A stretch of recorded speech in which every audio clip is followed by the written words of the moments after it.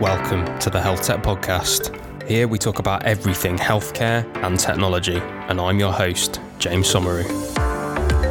Hey everybody, my guest this week is Thomas Vande Casteele, and he is CEO and co-founder at Awell Health. Now, Thomas is a serial entrepreneur, and he made the decision to apply his expertise to optimize patient journeys and care pathways in healthcare in 2018, and that is when he founded the company Awell Health. And to date, they work with approximately 25 hospitals across Europe and allow users to create digital care pathways to help ease the burden on clinical staff and improve patient outcomes.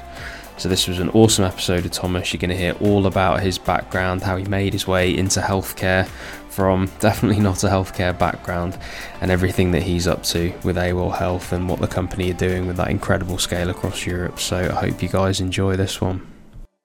So Thomas, welcome to the Health Tech Podcast. How are you doing this morning, mate? I'm fine, thanks. How are you? I'm very well, very well. I'm enjoying it in sunny Weybridge. I'm telling everybody at the moment that I've just bought a new house. And so, well, I say new house, I bought a house, my first ever house. And so I've got more than one room to actually walk around in. And it's very pleasant, mate. I must admit, it's very nice. So that's my life at the moment. How's the second lockdown treating you? Well, it's funny because, this is a podcast, so there's only voice if you could see me, because I'm actually calling from the pantry. That's from home. I did see this because we turned our video on very briefly beforehand, and I was going to comment, but then I thought, oh, maybe not. But it did look like you were in like a shed or something. It was like light bulbs on a string and like lots of things on the shelves. I've had all kinds of comments like International Space Station or Harry Potter's closet under the stairs. So do you know what? Can you flick your video on for 1 second? I'm going to take a screenshot, and I'm going to make this available to people in the description of the episode if they want to see where you are. And a lovely smile from you as well. Yeah. So before Corona, I was regularly working from home as well, and then I never put on my camera because I was actually. Yeah, I was a bit ashamed of it, right? Calling from the pantry. But then when Corona hit and it was full on working from home, I just said, what the hell? Let's go full Monty and just share it always. And so, but I've had nothing but really great. It's a fantastic icebreaker because you see people looking in the camera and they say, "Oh my God, where is this guy calling from?"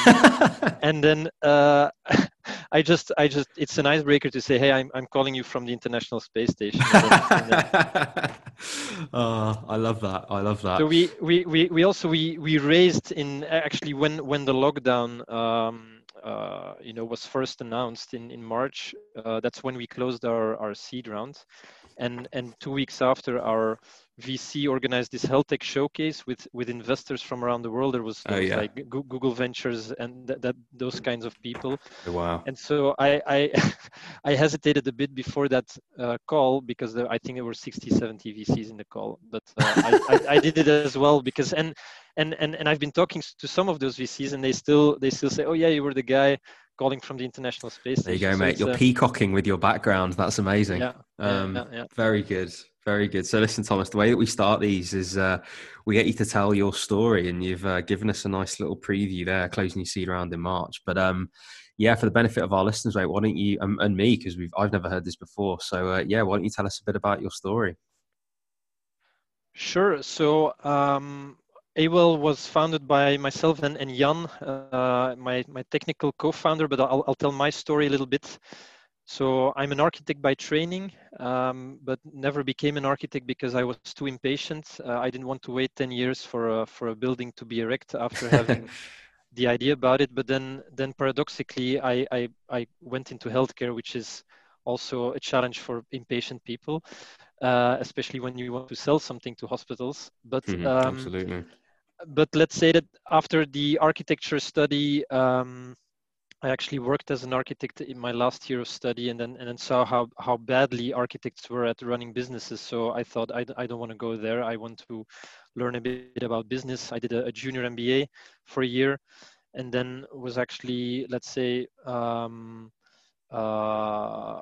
entering into a management traineeship at InBev, which is the world's biggest brewer. You might know that from Stella Artois, which is a pretty well-known beer Oh throughout the yeah. world.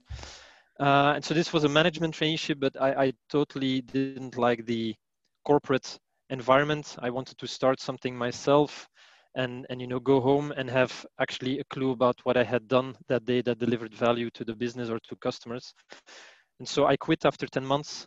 And then this was the beginning of e-commerce. It was 2006. And I thought, okay, I had some technical skills, so launched an e-commerce business. And I ran that for a couple of years. And what we were especially doing or focusing on was optimizing the customer journey. So understanding how our buyers came either through Google or Facebook or other channels and then went through the website, different pages on the website, and trying to optimize all of those steps, looking at the end result, which is basically how much they were buying or what the basket size was, how many newsletters they were subscribing to, how many brochures they were downloading, etc. And so that was really our focus, which I love doing, looking at these customer journeys and optimizing them with the end result in mind. Now, the bad thing about e-commerce for me was that it lacked purpose. I wanted to do something in my life with more purpose than just buying goods and selling them for a higher price. So Sure. the e-commerce story didn't last for too long. So I sold the activities, and then I was for a couple of years strategic consultant, where I took that expertise about optimizing customer journeys and did that for all kinds of companies, small and large. Worked for Samsung Europe, etc. Until I actually stumbled upon healthcare. And up to that point, my understanding of healthcare was that it worked in exactly the same way as I was doing with my teams on e-commerce and online marketing, being that you have a multidisciplinary team that is looking at every step of the journey and optimizing all of those steps in order to realize the best results of their work. But nothing could have been farther from the truth. Apparently, healthcare was and still is to a very large extent organized around fee-for-service. It's a volume-based world where people are getting incentivized for the activities that they perform. Is it a surgery, a treatment, a consultation? And that basically nobody was really looking at the end result of their care delivery process, which is basically the outcomes that they realize for their patients. And this was so surprising to me, because I was like an alien that landed on the world. And if you would ask an alien to design the ideal healthcare system, it would not look like the fee-for-service model that we know globally. It would look much more like what we now call value-based healthcare, where you have a focus much more on the outcomes that are the result of your care delivery process and the cost to deliver those outcomes. Yeah. And so I was immediately drawn to this challenge, and also saw that value-based healthcare, this transition had actually just started to be kicked off. And then actually the choice was pretty easy to say, let's stop wasting our lives on online marketing and e-commerce and start spending our hours on actually applying exactly the same concepts to healthcare. Wow, what a journey that is, mate. I think I'd like to talk to you first of all about something that you mentioned very early on there, impatience, and that being a bit of a theme, I suppose, in your career decisions. Obviously, architecture being a very long slog, not only at university, but then, as you say, to realise the impact of what you've actually designed and done, for it to be built would obviously take a decade or something along those lines to see all that stuff. But also, I suppose then talking about impatience in terms of building a company or indeed becoming an entrepreneur and the requirement to see impact.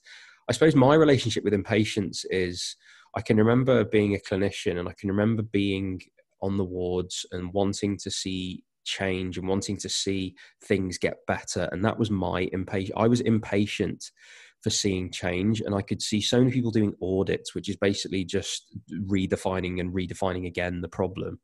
And that was frustrating to me. And I think impatience, frustration, whatever you want to call it, it was that feeling that I suppose propelled me into trying to fix things. And I started doing quality improvement. And then that led me to accelerators and talking to startups and that sort of thing. So I suppose I can appreciate that, and I can appreciate how that ties in, I suppose, to purpose as well. That you were also, I suppose, the impatience, along with the fact that you weren't feeling that purpose from e-commerce as well later down the line.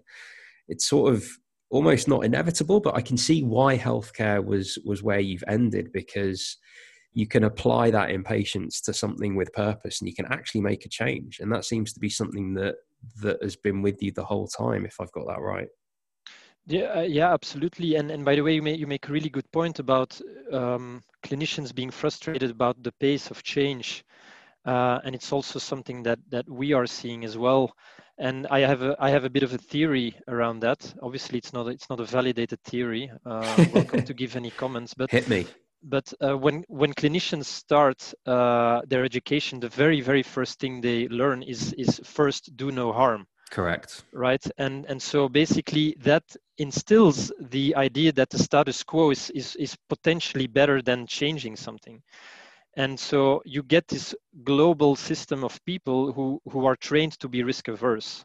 So they are risk averse, and so they are also change averse. And even if mentally they would like things to change, when it really comes down to it, they often go back to the status quo. So that's my theory around that. Do you know what? I'm going to build on that theory, and I'm going to say that starts in medical school, and it starts with, from day one. Well, we were anyway. From day one, you're negatively marked, and so even for your exams, where this is the first impression that you have of medicine. As soon as you start learning about medicine, you are taught that if you have a go at an answer and you get it wrong, it's -1. If you get it right, it's +1. And you can choose to abstain, which means you get 0.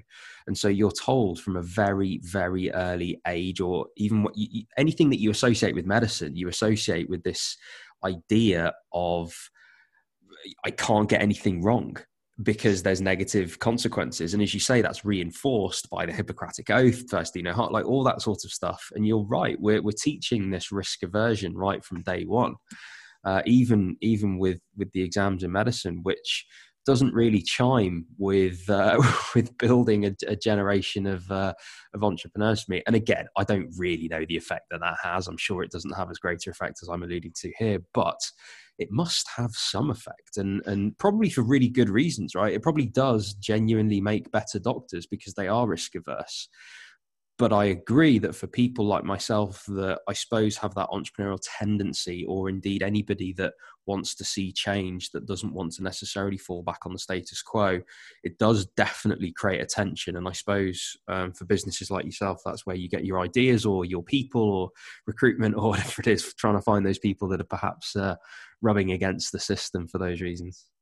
Well, I think that medicine, more than any other sector in the world, revolves around knowledge, right? And how do you acquire knowledge? It's about trying things and taking the lessons and then applying those lessons. And I'm trained as an architect, which is an engineering study. And so the first thing you learn is to just try something out, see if it works. If it doesn't, you improve on your design, right? Yeah. And so the whole mindset, which is by the way captured in what a lot of people know as the PDCA cycle or the PDSA cycle, but that's this continuous feedback loop of just experimenting and then taking knowledge and applying that new knowledge. But it's exactly that cycle that is broken in healthcare, because it takes, research shows that it's about 17 years, 17, on average, for scientific evidence to be widespread on the clinical workflow. That means that when you walk into an average hospital, you're actually 17 years behind on the latest scientific evidence. And I, as someone who is relatively new to the healthcare space, and by the way, also as a taxpayer, right? I'm a taxpayer. When I walk into these environments that are paid with my taxes, I'm actually pretty selfish about that. I don't want to be dealing with 17 years of delay in the latest scientific evidence. So that's something that I, as an entrepreneur with Awell, want to change. I love that, man. And so the next thing that I just want to touch on before we talk about Awell is, you mentioned value-based healthcare, and you mentioned, I suppose, the What that does in terms of setting the coordinates for I suppose, the right incentives for the ways that people redesign the system or indeed contribute improvements. I'm interested just to hear your thoughts, I suppose, on value-based healthcare in terms of where we're going towards it. Like, do you think we're on the right path here? What do you think could happen to make us realise that a bit more, a bit better, and I suppose incentivize people like entrepreneurs and politicians even to actually, set the system up so it helps patients better rather than just focuses on financials or, as you say, doing no harm at the sacrifice of innovation. I mean, what do you think about all that sort of stuff?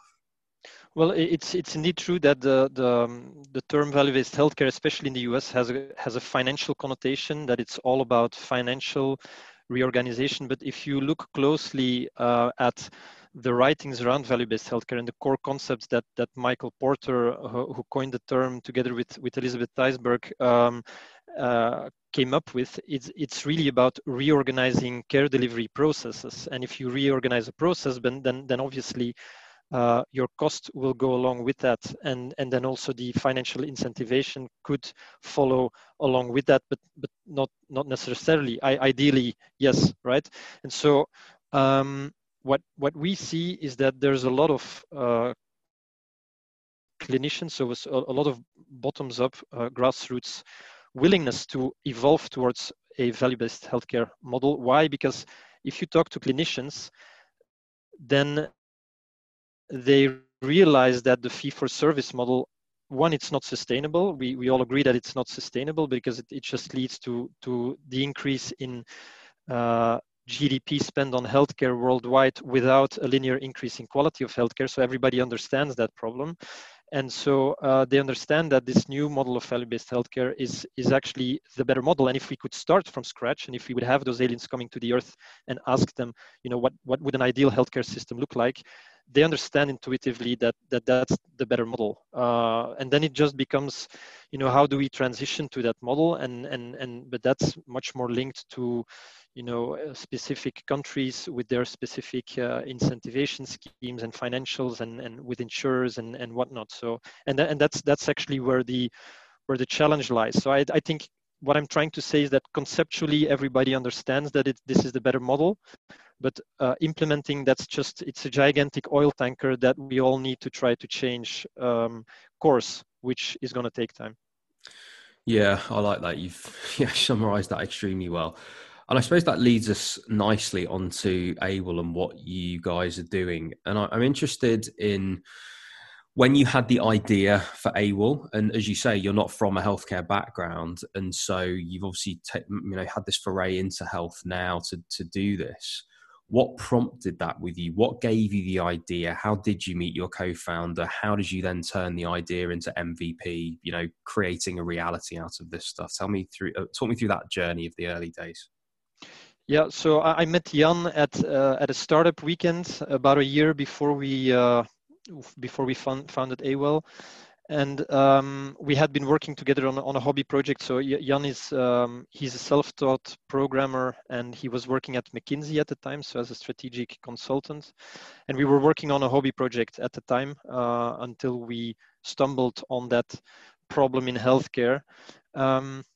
And so what we actually did, because I was also being a strategic consultant at the time, and what we did was, through our network, we found a clinician who was going to spend money on a local web developer. I think it was even his nephew. He was going to give his nephew 10,000 euros to build something for him. And we actually convinced him on a PowerPoint that he should give that money to us. So we didn't write any, wow. We didn't write one line of code before we sold to our first customer. And so he basically, obviously this took a couple of conversations. This was not just a one-time conversation, and we knew the physician through our network. But in any case, he made the commitment to give us that money instead of his local web developer, which was basically the beginning of Awell.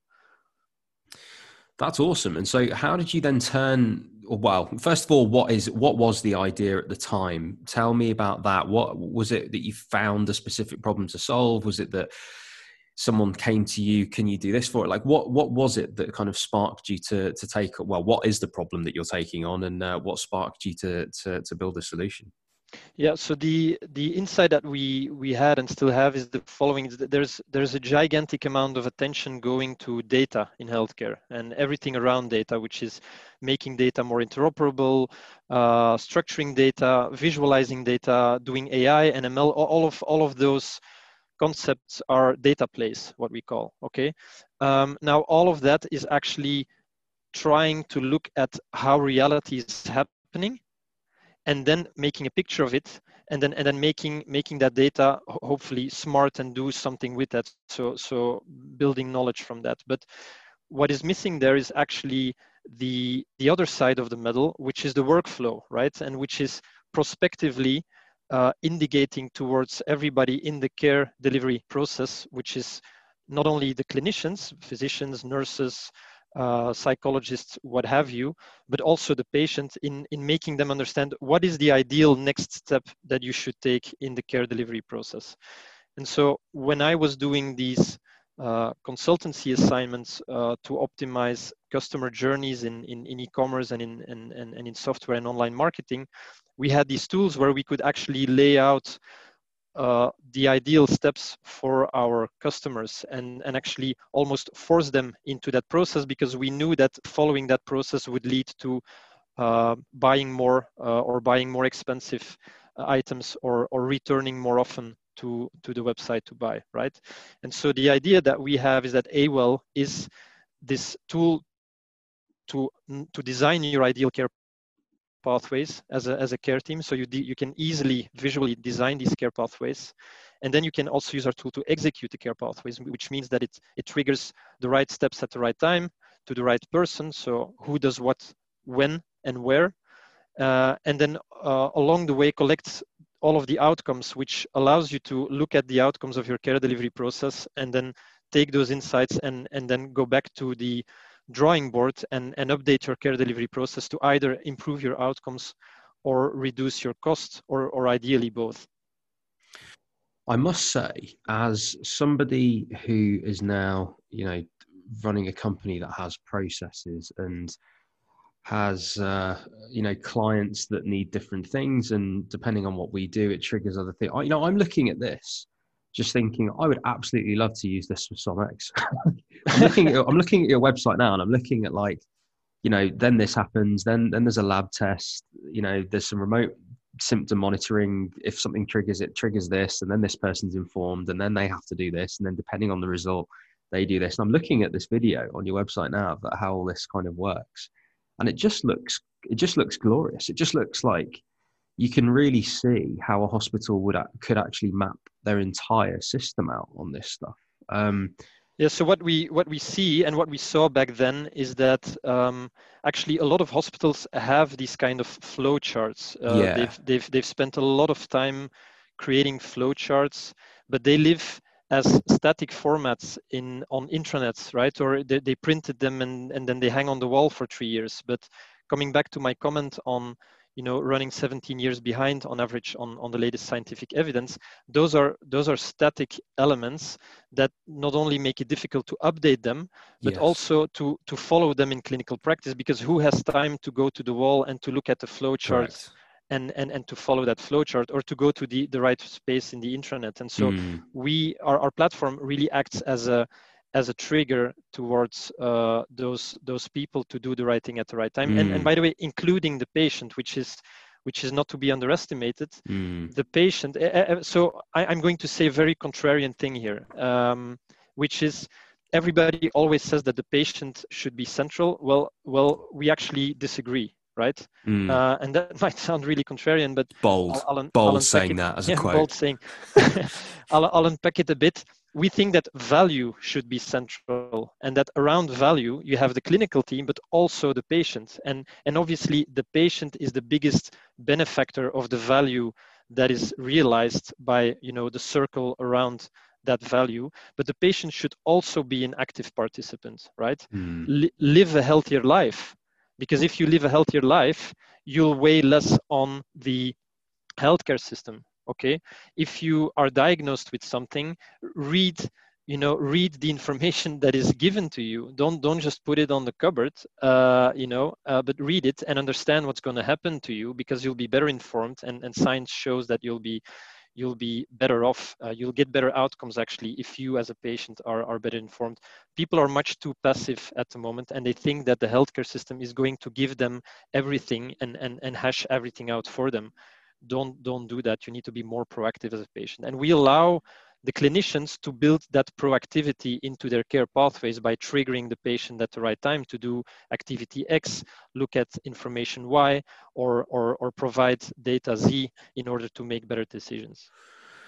Yeah, you make a very, very convincing argument, and I can completely appreciate that. I think one thing, even of late, that seems to be on the agenda more and more is this idea of responsibility as well. And you mentioned it there, that in order for the patient to be the biggest benefactor of the value, I suppose by focusing on the value over focusing on the patient is always right, is another way, I suppose, of putting the opposite, is that by focusing on the value, you enable your system to, as you quite rightly put, tell the patient that it is in part up to them to exercise every day and eat right, and that will allow them to realize the value. It's not saying that, the system's going to ignore you if you don't do that, but what it is saying is that if we're all focused on the value, this is your part that you can play in creating the value. And by the way, you're the one that recoups most of the benefit when we get the value. And I suppose that's what you're saying, which is super interesting. One question I did have though,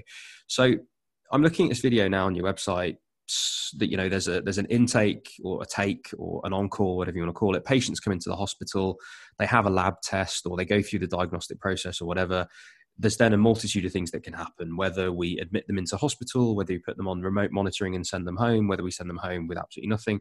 I'm looking at this and I'm thinking, it opens the door for automation, right? It opens the door for a lot of things being automated that are potentially at the moment processed or even over processed potentially. Where do you guys sit in terms of using this to then automate a lot of processes? And by the way, I do then say that in the appreciation of, to get to this nirvana of automation, this would have to be interoperable with just about every single system that a hospital and a GP practice even would use to automate the whole thing. But I suppose, is that the goal, that a lot of this stuff is automated, that we can free up clinician and administrative time? Yeah, absolutely. And we already go a long way towards that automation, because indeed we do integrate with EMRs and other systems. Nice. Now there's a very fine balance between removing all potential variation in the process, right?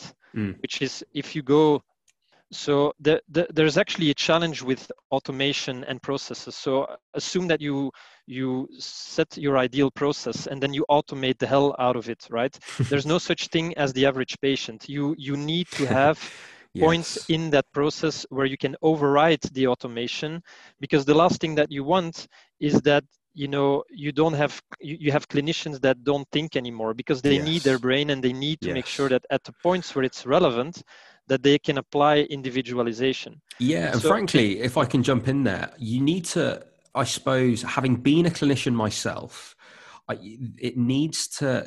any automated process, I believe, would need to give clinicians the space to practice the art of medicine. There is a science. We know there is a science. It is a heavy component, but there is also an art to medicine. And another way that you could put that, I suppose, is that for me, it would need to allow the space for gut feel. And so sometimes, I can remember one really specific case in A&E where all the numbers of this patient in diagnostic form were absolutely fine. Everything looked on the face of it absolutely fine. But for whatever reason, I just decided to keep this patient until they were about to breach in A&E. And there was no actual reason for it. I was under loads of pressure from the sister in charge to just get them out, that they're going to breach. We don't need them here. They're taking up a bed, all the rest of it. But for whatever reason, I just kept them in. And just before they were about to breach, they perforated their stomach lining and started vomiting blood. And there was obviously something that I'd seen that, my gut feel was based on something, whether it was that they looked pale, whether it was that this or that, the other. I didn't obviously trust the hemoglobin for whatever reason. There was something that about it that I was receiving a cue that wouldn't have been necessarily in the data, that wouldn't necessarily have been in, the automation would have sent them home. And so I suppose there always needs to, as you quite rightly put, there needs to be that element. And I suppose it's nice that you appreciate that. Yeah, so how we look at this is that currently, so people have only one brain, right? Which is unfortunate, and that brain hasn't evolved exponentially, but the amount of scientific evidence is evolving exponentially. If you look at the curve on, at what rate scientific evidence is being published, it's impossible for any brain to continuously know what to do when, right? And so how we look at it is that right now, all of these brains, all of these clinicians have to try to think of everything, but that's impossible. Okay. Yeah. So what you need to try to do is to not make them think anymore about the things that they don't have to think about anymore through automation and processes and things that are so obvious. Let's just take that away from you and indeed the low automate hanging the hell fruit, over it. I suppose. The low hanging fruit, indeed. But then apart from that, what you need to do is allow for exactly what you say, that they can apply their brains to those things that machines cannot do, right? And that's what makes us truly human, and where we can play the most value. I totally agree, man. I totally agree. So I'm interested now in, obviously, the example on your website and the video that I've just watched scroll around 100 times now, but that's obviously one example of, someone comes in and then we triage them and we say, are they admitted, are they not, what do we do, blah, blah, blah. What's the scope of this? I mean, what sort of things, what sort of departments are you in? What sort of processes are you mapping out and helping with and, automating to a point? How far does this go? And I suppose pertinent to right now, is there any kind of COVID-19 element to what you're doing? Is there kind of a plug and play element for that? Yeah, so I'll start with the last one. Yes, we have several COVID-19 pathways available. There's screening pathways, there's post-discharge pathways. Yeah. We Because have I can see how this where, would be super helpful, man. Like with the moving guidelines really quickly, this is something that you could put in once, and I suppose would update as the guidance updates. Yeah, and then there's also pathway for oncology patients who are COVID positive, because they're obviously patients with much higher risk of deterioration. Now, coming back to the first part of your question, this is also something that is a bit contrarian about Awell when we started. So the common sense knowledge in healthcare and in a lot of startups for entrepreneurs, it's the mantra of trying to focus, right? Focus on one thing, and then do something else. But what we immediately saw is that a hospital or a trust in UK is not looking to buy 200 different apps, right? The diabetes app, the COVID app, the total knee replacement app. These people want a platform that is agnostic to medical conditions and that allows their different departments to build whatever processes they want to put in place. Yes. And so from the very, very start of Awell, we took that route, contrary to what a lot of people advised us to do. And we said, we're going to build a medical condition agnostic platform. And indeed, today we have pathways running, ranging from orthopedics to oncology to gastrointestinal to, for example, IBD, which is a chronic disease. We have chronic pain, there is low back pain, etc. So it's really a wide array of pathways that are being supported by our platform today. Yeah, I get it. And it's, as I say, I think it is quite a mature approach. I'm just wondering, I suppose, as I answer this, like, it is coming from a non-healthcare background an advantage here because of the fact that you've got fresh eyes over a pretty chaotic spaghetti plate of processes and systems that need unpacking, and those people that are in that now need help to do different bits and bobs. I mean, do you think it has been an advantage with those fresh eyes from an area that wasn't healthcare before? Well, I would say that in the beginning it was definitely not an advantage, but it has definitely become an advantage. And why it was not an advantage is because we had to learn really fast a lot of domain specific knowledge. So for example, I was doing all of the sales in the beginning, and being an architect and then an e-commerce player, I had to talk to physicians and try to talk their language, and I had to do that not only with the knee surgeon, but I also had to do it with the gastroenterologist and the neurologist as well. So I had to rapidly try to speak their language, because they were throwing terms at me that I had never heard of. So in the beginning, that was definitely, it required fast learning. But I think, coming back to your comment about fresh eyes, I think that pair of fresh eyes, definitely we turned it into an advantage. Because you've seemingly, looking at your library of pathways and stuff, it seems that you've managed to simplify something that I imagine there's always such complexity. I think it was Jonathan from Perfect Ward actually that said this originally on this podcast, at like episode 5 or something. But there is always this incredible complexity that is behind anything that looks simple. It's one of the hardest things to do, to make things look simple.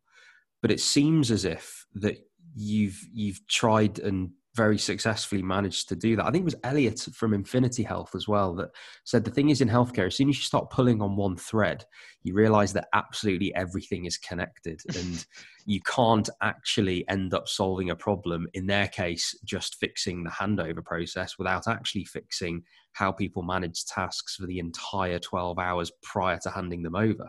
And so it's always about trying to solve those problems end to end. It seems that you've been on that journey too, right? Yeah, absolutely. And that ties into what I've been saying from the beginning. There is no need to solve all of the problems in one go. You need to have this engineering mindset. We actually have to re-engineer healthcare, right? Yeah. The engineering mindset where you look at your processes and you try to get out the 1 or 2 points where there can be an immediate improvement, and then you continuously work to improve all of the points in the process, right? But you have to start somewhere. And so our platform aims at allowing end-to-end, basically from symptoms until death of the patient, basically, especially in chronic disease where there's no cure possible, and in medical conditions where there is cure possible, it ends maybe 1 or 2 years after the medical condition. But anyway, our platform allows to manage that end to end, but that doesn't mean you have to do it end to end from the beginning, or that you have to put all of the layers in place, right? You could say we're going to start by optimizing, for example, just the patient's journey, and we're not going to look at what the clinicians are doing. Or we could start with optimizing, the clinician's journey, and then we're going to leave the patient out of it for the moment. But you need a flexible platform for that, and that's also an important one, a platform that does not require hospital IT to you have to be self-sufficient as a care team, because hospital IT teams are completely under the water and have no time. And very often these people, there's a disconnect between what the clinician wants and what the IT team can understand about what the clinician wants. And that's one of the comments that we've gotten a lot in the past, is that clinicians told us that they had been trying to convey what they wanted to their IT teams, but they just didn't get what they wanted, and that they could tell that to us because we came with this fresh pair of eyes, and apparently we understood something about what they wanted that the hospital IT team couldn't understand. Yeah, I get it. The next thing that I want to ask you about is data. You guys are in the game of, I suppose, I was going to say weaponizing data. You're not weaponizing data, but you're certainly using data to strengthen everything that you're doing in terms of the strength of the pathways. If you're going to realize that ultimate value, the more data that's swilling around the hospital that you guys can harness, I suppose, the better.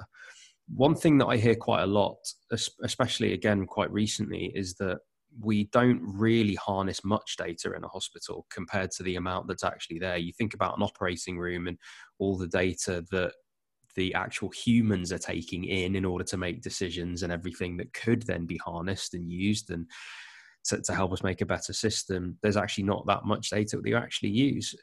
In terms of the way that you guys think about data, is it something that you're also trying to do, which is thinking about how we capture all those different types of data and how you end up harnessing it? Or is it that you're just sort of happy with the bits that you've got? I mean, what are you kind of looking at in terms of data when it comes to, I guess, scaling, improving, changing the way that you guys do things?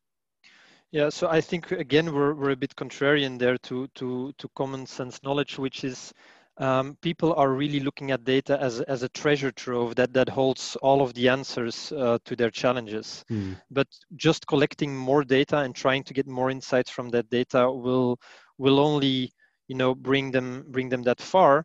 And there's this very important concept called value of information, which is basically I'll just summarize it, is that at any point in the care delivery process where you need to make a decision and you have, let's say, 100 parameters to look at, not all 100 parameters are equally important for that decision at that time. So you probably need, this is the Pareto law, right? You That's a probably good need point.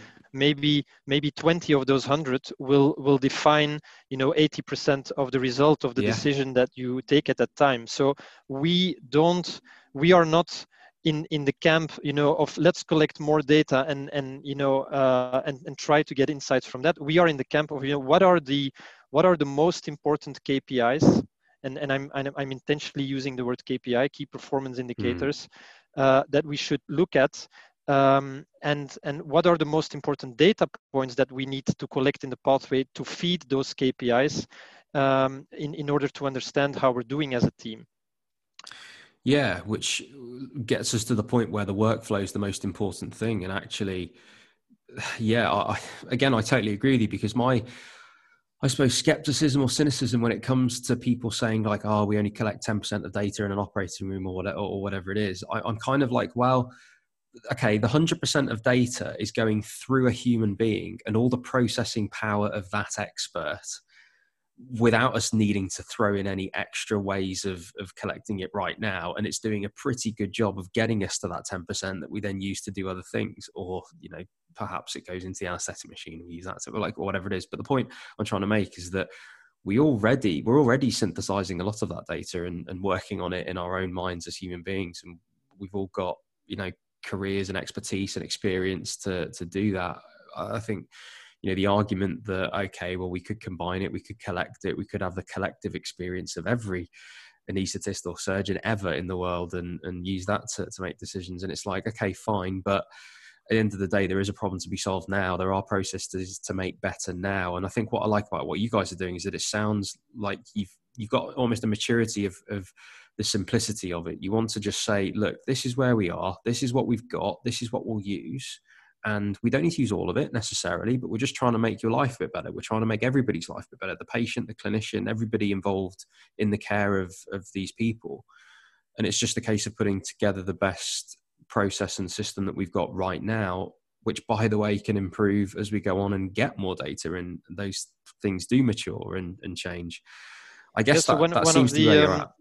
one of the most powerful forces in the universe is compounded interest, right? When you talk about finances, but in the same way, there's no silver bullet in healthcare. What you need to do is just get started, but then continuously, systematically improve on what you're doing. And if you can do that as a care team, and this comes back to the whole notion of value-based healthcare. So if you are the minister of health and you can spend the healthcare budget, you can decide where it goes, right?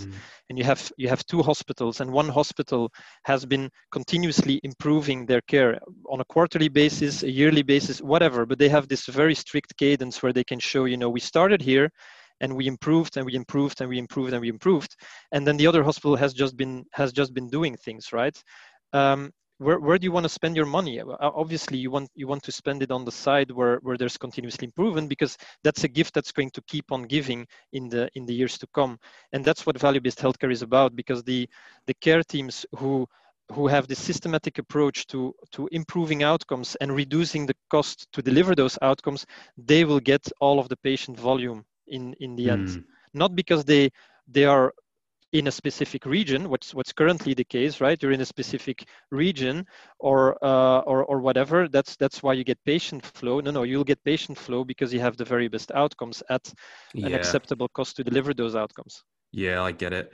So what's the future for you guys? What are you guys looking to achieve? Or in fact, what are you achieving right now? Where is this being used? And what are you looking to achieve as we go on into the next sort of, year, 2 year, 5 years, 10 years? What are you guys looking to achieve?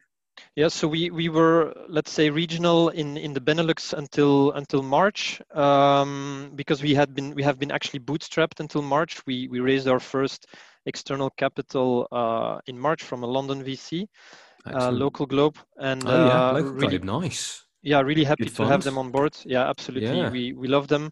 They are a very product focused fund, so they say let's really build the very best product that we've got out there.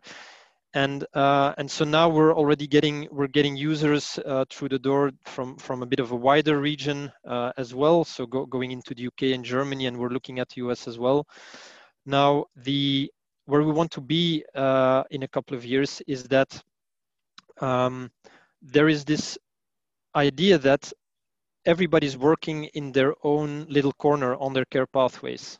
Yeah. But there probably is an ideal care pathway out there for a given medical condition. And how you can get to that ideal care pathway and then make that one evolve, it looks a lot like how open source software evolves, where you have different teams throughout the world contributing to the open source software code base, each one contributing from their own either expertise or science or whatever. And so that's actually something that we are now working towards, is that the pathway library that you saw on our website, which is currently fed manually, but in the coming months, we're going to basically open that up. And because our system is free to use, the pathway studio, where you can build any pathway that you'd like, it is free to use. So you only start paying basically once you include individual patients, but the whole designing and validating and approving, that's free to use. And so the kind of fly we want to create, we hope to create, is that clinicians worldwide will use our tool to create their care pathways, to share them with others, that others improve on them, and then commit back to the community. And then very much like open source software, we hope that in a couple of years, you get these ideal care pathways who will rise, to the top, where you have tens, dozens, hundreds of contributors, each continuously suggesting improvements, and that those improvements can be included, right, by the original authors. You'll always have this kind of core team that will, take the suggestions and then either include them or not, but that then make that again more widely available to the rest of the users.